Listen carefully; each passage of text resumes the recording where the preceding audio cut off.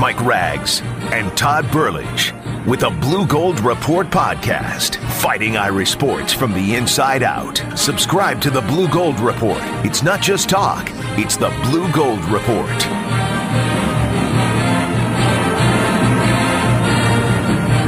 Welcome to another edition of the Blue Gold Report, brought to you by Dio McComb & Sons Funeral Homes in Fort Wayne, Indiana. I'm Todd Burlage, contributing writer for Blue and Gold Illustrated, Associated Press, UND.com, among a couple other endeavors I take on. I'll be joined, as always, by Mason Plummer. You can find his work at slapthesign.com, where he actually wrote a very interesting breakdown of the Notre Dame offensive line that I want to dive into a little bit up the line. That's slapthesign.com. You can also find Mason at Mason Plummer 6, me at Todd Burlage on Twitter. Mason, man, thanks for helping me out today. How you doing? Yeah, of course. Doing good, Todd. How you doing, man? Not too bad, not too bad. We're going to dive into a few different things. Notre Dame finally filled a couple, one for sure, and it looks like the other one up the line here, a couple void position group coaching vacancies there. More recruiting, because this is the time of the year for it. We're going to revisit sort of that talk that Mason and I have enjoyed actually debating about when Brian Kelly, before the Camping World Bowl, said we are going to take a new approach at recruiting. I think we're starting to see exactly what he was talking about, so we're going to dive into that again. Mason's going to give us a lay of the land as far as landscape and everything. Quick flyby hoops and hockey, but as we start every show, we're going to get you to some Blue Gold Nuggets. I'll start first, Mason, and we'll go back and forth here. Bleacher Report came out with the top 5 fastest players in college football for the 2020 season. Notre Dame stuck one on there, even though he's never played a snap or a down. They come in number 5, Clemson running back Travis Etienne. Let's see here, 14 yards, 19 touchdowns, great player, 7.8 yards per carry. All the Notre Dame fans were hoping he'd go pro, but for some reason he came back.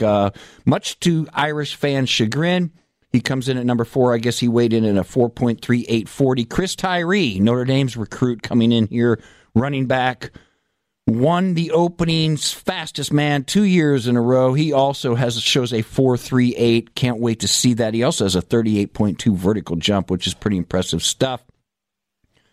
Daxton Hill, defensive back, Michigan. This is a bad boy, Mason. 6 foot, 190 pounds, 4.3040. He ran that in high school with a 43.6 vertical jump. 6 foot, 190. Those are some big boy numbers there I just threw at you. Derek Stingley Jr., a cornerback from LSU. He comes as number 2 as far as fastest guy is concerned, according to Bleacher Report. A consensus All-American as a true freshman. 4.30 at the opening is what he ran. And finally, Anthony Schwartz, Auburn, kind of an athlete guy, does a little bit of everything. Broke the all-time youth high school record in the 100-meter at 10.15. Mason, those are the 5 fastest dudes, according to Bleacher Report. Notre Dame at least has one on that list. What you got? Well, I'm just going to get the bad news out of the way first, if that's okay with you. Notre Dame wide receiver Jay Brunell, coming in as a freshman, underwent surgery on a separated AC joint in his right shoulder. That's going to leave him uncertain for spring football. That's really disappointing. He was one of those guys that I was really excited to see in the spring game. I wanted to see what he can do. He's a real burner. Yeah, he's a guy that I was really looking forward to watch, but it doesn't look like that's going to happen. No, it doesn't. That's too bad, too, as well. XFL opened shortly after the Super Bowl was completed, and Notre Dame has 5 guys. It's the revamped XFL. Not so much the goofy nicknames on the jerseys. This is real football. I watched a little bit of it.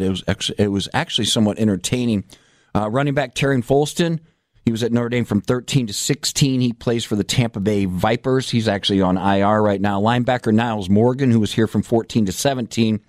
Seattle Dragons. Linebacker Greer Martini, also 14 to 17. He's with the Dallas Renegades. Dallas is actually coached by Bob Stoops, the former Oklahoma coach. Jaron Jones, offensive tackle, here from 12 to 16. He's with the New York Guardians. Finally, long snapper Scott Daly, also here 12 through 16. Another New York Guardians member. Mason, what's next? On a more higher note for me, Pat Connaughton, former Notre Dame guard, playing with the Bucs. Now he's competing in the dunk contest tomorrow. Alongside him will be Dwight Howard of the Lakers, Devin Booker of the Suns, Jason Tatum of the Celtics, Patrick Beverly of the Clippers, and Buddy Hield of the Kings. That's some stiff competition, but we know Pat can get up. Yeah, 44-inch vertical jump at his combine, 2015, I believe it was. Still ranks as the third highest mark in NBA Combine history. I was texting with him this week. I was trying to pimp him for some tickets. He said, man, they are stingy on these. They don't give too many away because he said they know if they give the guys these kind of seats that they'll just resell them. So he said he has a few for family members.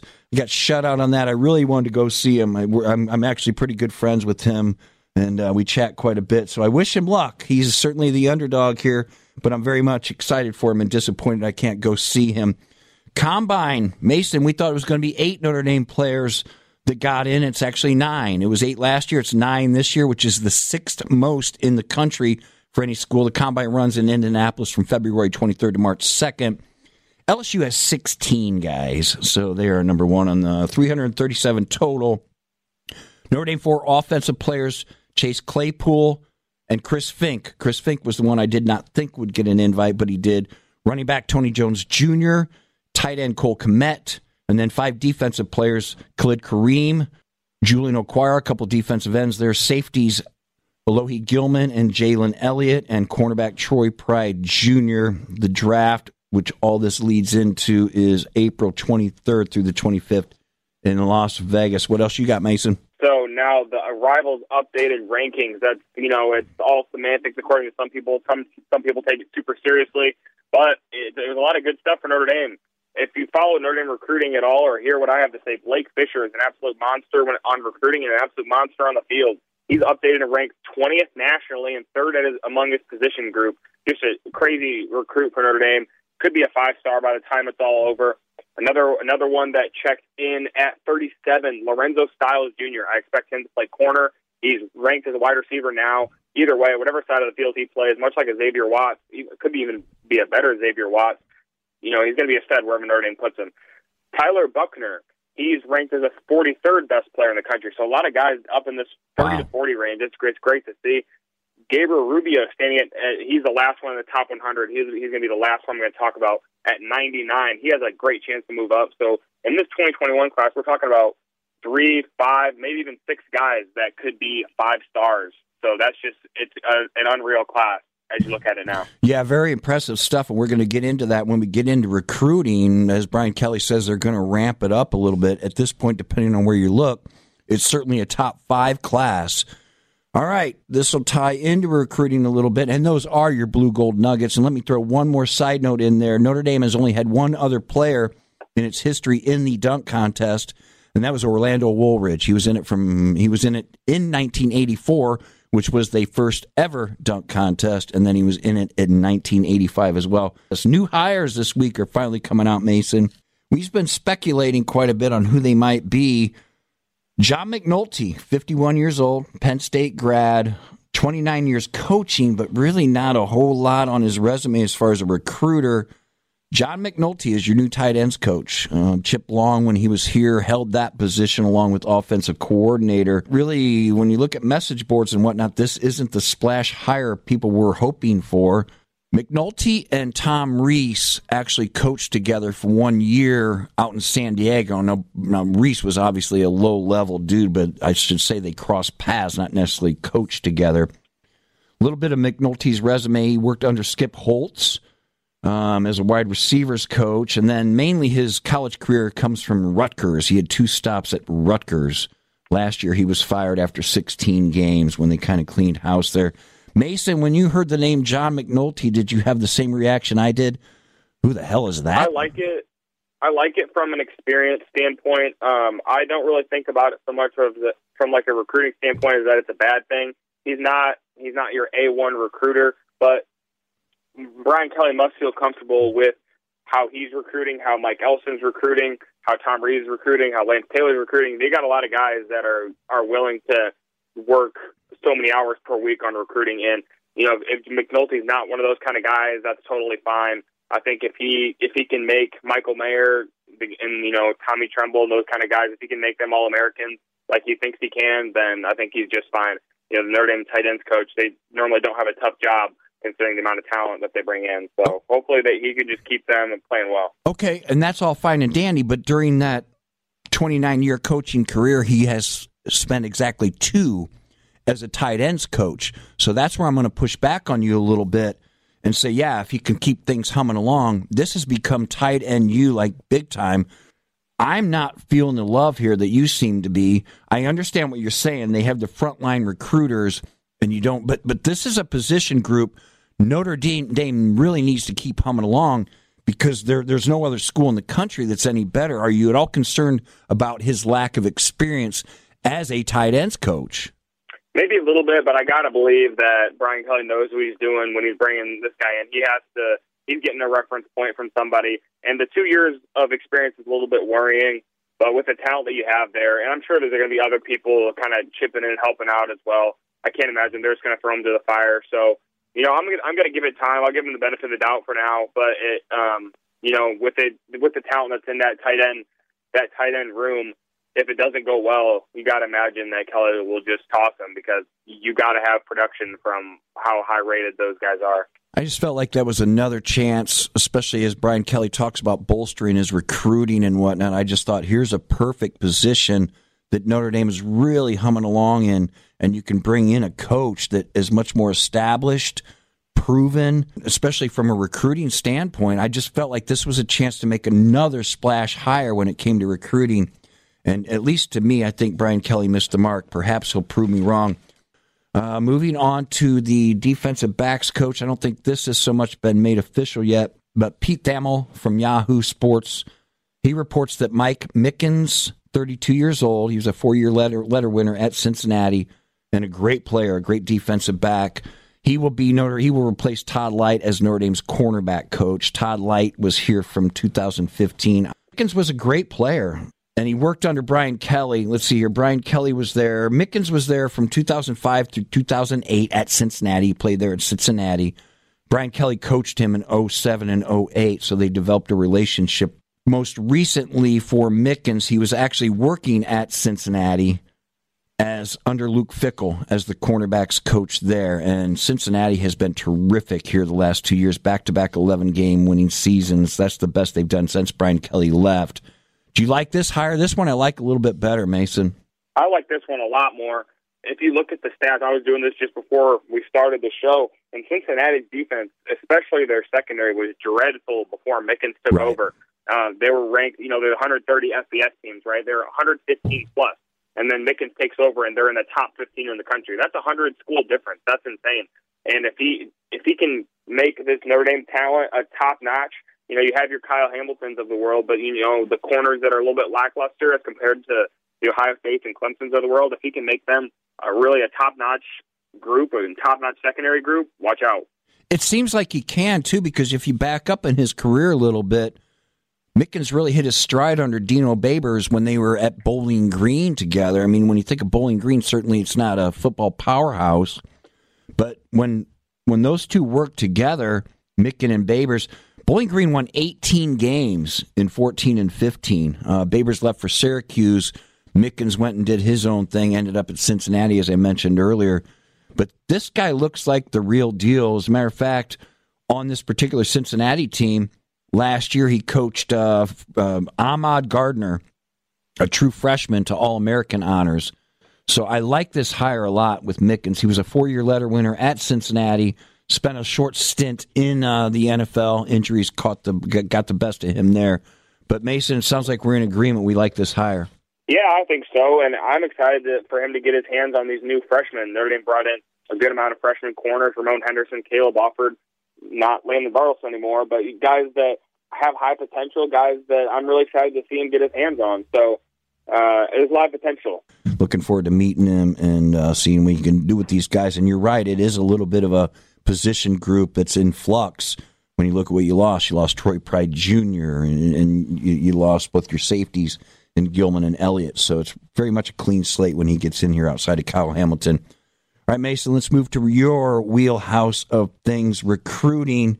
Just going to pop this clip in because this kind of gives us a reference point for where I want to go. This is Brian Kelly, unprompted, kind of threw everybody off a little bit before the Camping World Bowl, just a couple days before, when he said, you know what, I'm tired of being in the teams and recruiting. It's time to muscle ourselves to the top 5. So here's a little bit how Brian Kelly described it. and then Mason and I will talk about it after the fact. We have some things in the work that we want to establish from a recruiting standpoint that changes our, I think, view as it relates to national recruiting. We want to break out of the 15th ranked or the 10th ranked, and we want to get into that next echelon. And so, philosophically, we have to do some things to get to that level. Complement, and then secondly, break through that recruiting threshold, but we need to. Okay. And I think we can change the way we do some things that I think will allow us to do that. Yeah. So there you have it, Mason. You were awesome because several weeks ago you pointed out the big thing that happened with Brian Kelly when it came to improving his recruiting. You referenced wide receiver Jalen McMillan that ended up at Washington and safety Lathan Ransom who ended up at Ohio State. Both these kids came out and said, if Brian Kelly would have talked to us more, we probably would have ended up at Notre Dame. So let's start there. So Brian Kelly has now made a fresh commitment, it would appear, to getting out and about. As a matter of fact, in January, he visited 8 states, all the top players, really making his presence known a little bit more on the, maybe a lot more, frankly, on the recruiting trail. Mason, have you noticed that? Would you agree with that assessment that Brian Kelly is trying to get his hands dirty a little bit more? Yeah, I would totally agree. I just wish it would have came a little bit earlier. I totally see Lathan Ransom and Jalen McMillan as first or second round picks in the NFL. These guys are not quite generational talents, but they're some of the best talents in that 2020 class, and it would have been great to add them to an already stellar 2020 class. So it's kind of disappointing. You know, it's not quite too late, but it is almost there for me. Kelly's been at Notre Dame for quite a while now, entering his 11th season, I believe. Right. And you're just kind of figuring out now that, I should probably hit the recruiting trail harder. And I get that he works probably an insane amount of hours per week, but that's how you take Notre Dame to a national title level. Notre Dame, they tend to, they're making guys better. They're within the system, within the, the strength, conditioning, everything is great. And you're making a 3-star guy, potentially like a 4 or 5-star guy. Well, what can you do when you're recruiting 4 and 5-star guys? You can make them first-round picks. So just getting better quality in there and, not to make swings and misses on corners and stuff like that. So Brian Kelly going out there and just recruiting firsthand alongside Lance Taylor and Tom Reeves, I think that's huge. Guys want to hear from the head coach. They're the guy that's running everything. You want to know who you're playing for. So rather than a system that switches up every year or two, Brian Kelly's been there for a while. So you got to imagine that the players like that, and they've spoken out and said it. So now it's just down to Brian Kelly. It's on his onus to do it. Yeah, you're exactly right. And McMillan even said it.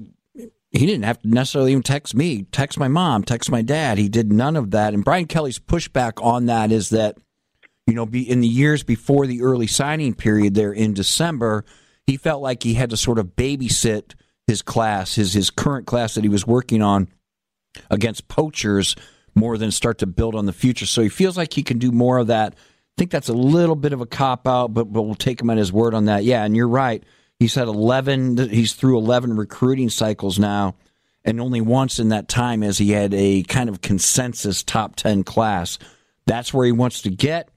If you're going to do that, guess who you're up against? You were up against recruiting Fab Five. That's Ohio State, Clemson, Alabama, Georgia, and LSU. Mason, I found this fascinating when I read it. Those 5 teams have signed more top 50 prospects in 4 of the last 5 years than the rest of college football combined. Let me repeat that. Ohio State, Clemson, Alabama, Georgia, and LSU.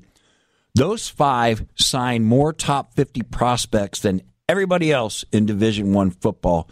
And to join that elite club is going to be very tough. Brian Kelly, I think, regrettably, when he goes back to introducing his 2017 class, which was ranked number 13, which wasn't too shabby coming off a 4-8 season in 16. During his press conference, he said that we will always fall between 10 and 20 because of the distinctions we have. And we all know what those distinctions are, Mason. Academic requirements, seasonal climate. A lot of these public schools that we're talking about here, they have a lot of online coursework now that's not available at Notre Dame. So that's another factor, a more recent factor. And you have to live in your dorm, and it's not an athletic dorm here at Notre Dame. Those won't change, okay? So those won't change. So we've obviously touched on Brian Kelly needing to be more involved in recruiting. But I think what they're doing now also, Mason, I'd like you to address this. They're starting to get on guys earlier. And I think that's something Notre Dame was failing in. They weren't on guys early enough, especially the premier guys. As a matter of fact, when you're looking at the 2022 class, which they're still sophomores in high school, they already have 26 scholarship offers out here, and their top 7 of those guys are all private school guys. So I think they're doing a better job of identifying the type of targets they think they can get and offering them early. Are you seeing some of that, Mason? Agree totally. I was actually just going to throw out that private school stat. So you got to know what kind of guys you're looking for. You can't recruit the same guys that, for example, Alabama and even Georgia are looking at.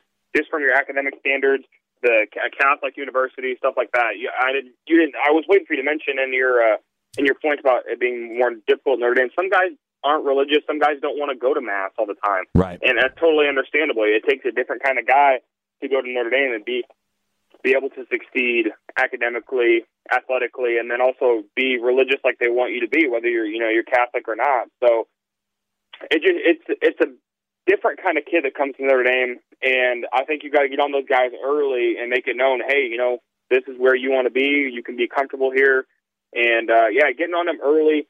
In the 2022 class, we're seeing it especially, like you said, that many scholarships already offered.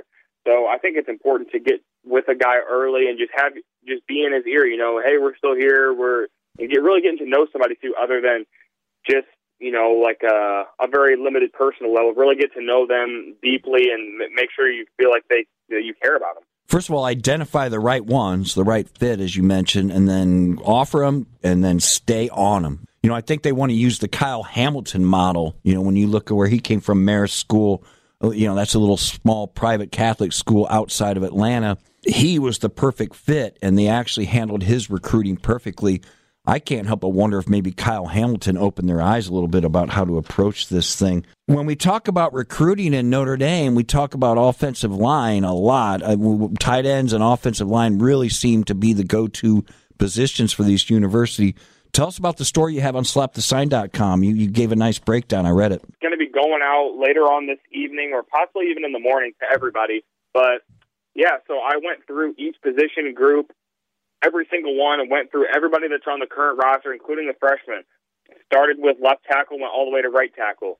So just going through every single player, telling you what about them, what you need to know, size, where they're from, stuff like that. Whether they have a chance to play, who I project to be the starter, second string, third string. So a really in-depth dive into the entire offensive line. The offensive line isn't always the most exciting position to write about, but it definitely is important, and Notre Dame recruits it at a high level, and these are guys you're going to be seeing in the NFL. So it's at least for someone like me, it's really cool to get to know them now. So you're watching them through their Notre Dame career, and then you get to see them on Sundays later on. So it's pretty cool for me. It better be cool for everybody to read it and look at it because it's going to be the best unit on all of Notre Dame football. Let's make a quick flyby men's hoops. Really disappointing loss Tuesday against Virginia, 50-49. I always say, I've said it forever, that the first team to 60 wins 85% of its games in college basketball. This particular one I adjusted because I said the first one to 50. Well, Virginia got to 50, Notre Dame didn't, and it moved Tony Bennett, Virginia's coach, to 123 wins and 3 losses when he holds an opponent to under 50 points. It's what they do. It was a bad loss for me because the win that they could have stolen, they could have had, actually had a 5-point lead and gave up a 10-0 run in the second half and had their opportunities. If they were 7-6, they'd be tied for 4th in the league, and I think it's going to be a 4-bid league. Now they're 6-7. They're in a log jam at 7th. So I thought that was a bad loss. Up next is Duke. Mike Brey, believe it or not, Mason, you can take this out and about tonight.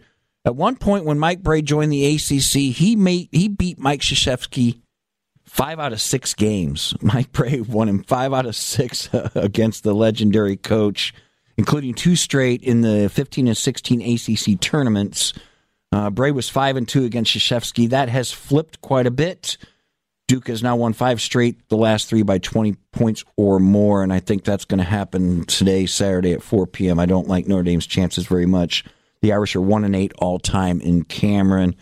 I want to just kind of back up a little bit to this Virginia loss because it was a tough one. Notre Dame had its chances, didn't do well. And here's Mike Brey kind of talking about that particular loss and then a little bit of the State of the Union. God, I'm sick for our guys. We played our hearts out. Give credit to Virginia. Again, they're really hard to score against, and we had a couple possessions down the stretch where they just kind of shut us down, and it's kind of hard to run your stuff. And so I'm disappointed for us because I think we're playing pretty well. We played fearlessly. We put ourselves in position. We thought it'd be a rock fight. I told them it would. It was, and they're probably more accustomed to the rock fights than us. Disappointed, certainly in the standings, and I guess it's kind of a quality. It's a quality win for Virginia.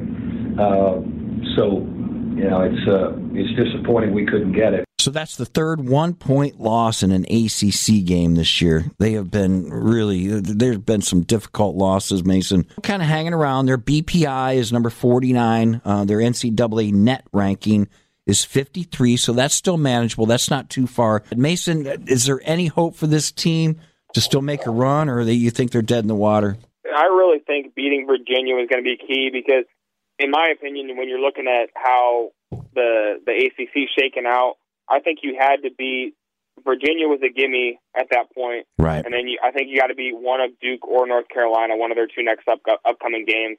I don't like Notre Dame's chances at Cameron. You have North Carolina then, but in North Carolina's down, but still it's North Carolina, and they have a better team than Notre Dame. So I think you had to win two of those three. You lose to Virginia, now you put yourself in a tough spot trying to beat Duke and North Carolina back to back. I don't see it happening. Yeah, 4 games in 8 days against top competition. Again, you get Duke on Saturday, then you come home and you play North Carolina on Big Monday. You got to get one of these two, or you're right back where you were. When you're talking about 1-4 and 2-6. Mason, a real quick fly by the women here. Had their 3-game winning streak broken at BC. Had that game kind of won, but lost at the buzzer, 56-55. They're 10-15 overall, 5-8 in conference. Skylar Diggins-Smith, she played for Tulsa and Dallas. Same program, but the team relocated. She was traded to Phoenix this week, where she will make up a big three at Phoenix with Deanna Taurasi, Brittany Griner, and Skylar Diggins. Now, who the hell's going to beat that team? Hockey now 12-11-5, coming off a bye week. They will get a home series with Minnie this weekend and try to get their mojo gone before the Big Ten starts. Mason, we're at 28 minutes spot up, my friend. Man, it always flies by. Thank you, my friend. We'll talk to you next week, okay? All right, sounds good, Todd. Thanks. That was the Blue Gold Report brought to you by D.O. McComb & Sons. Once again, check out Mason Plummer. Slapthesign.com. He has that wonderful article breaking down the Notre Dame offensive line. You can find him at Mason Plummer 6. You can find me at Todd Burlage on Twitter. Thanks, y'all, for joining us. We'll talk to you next week.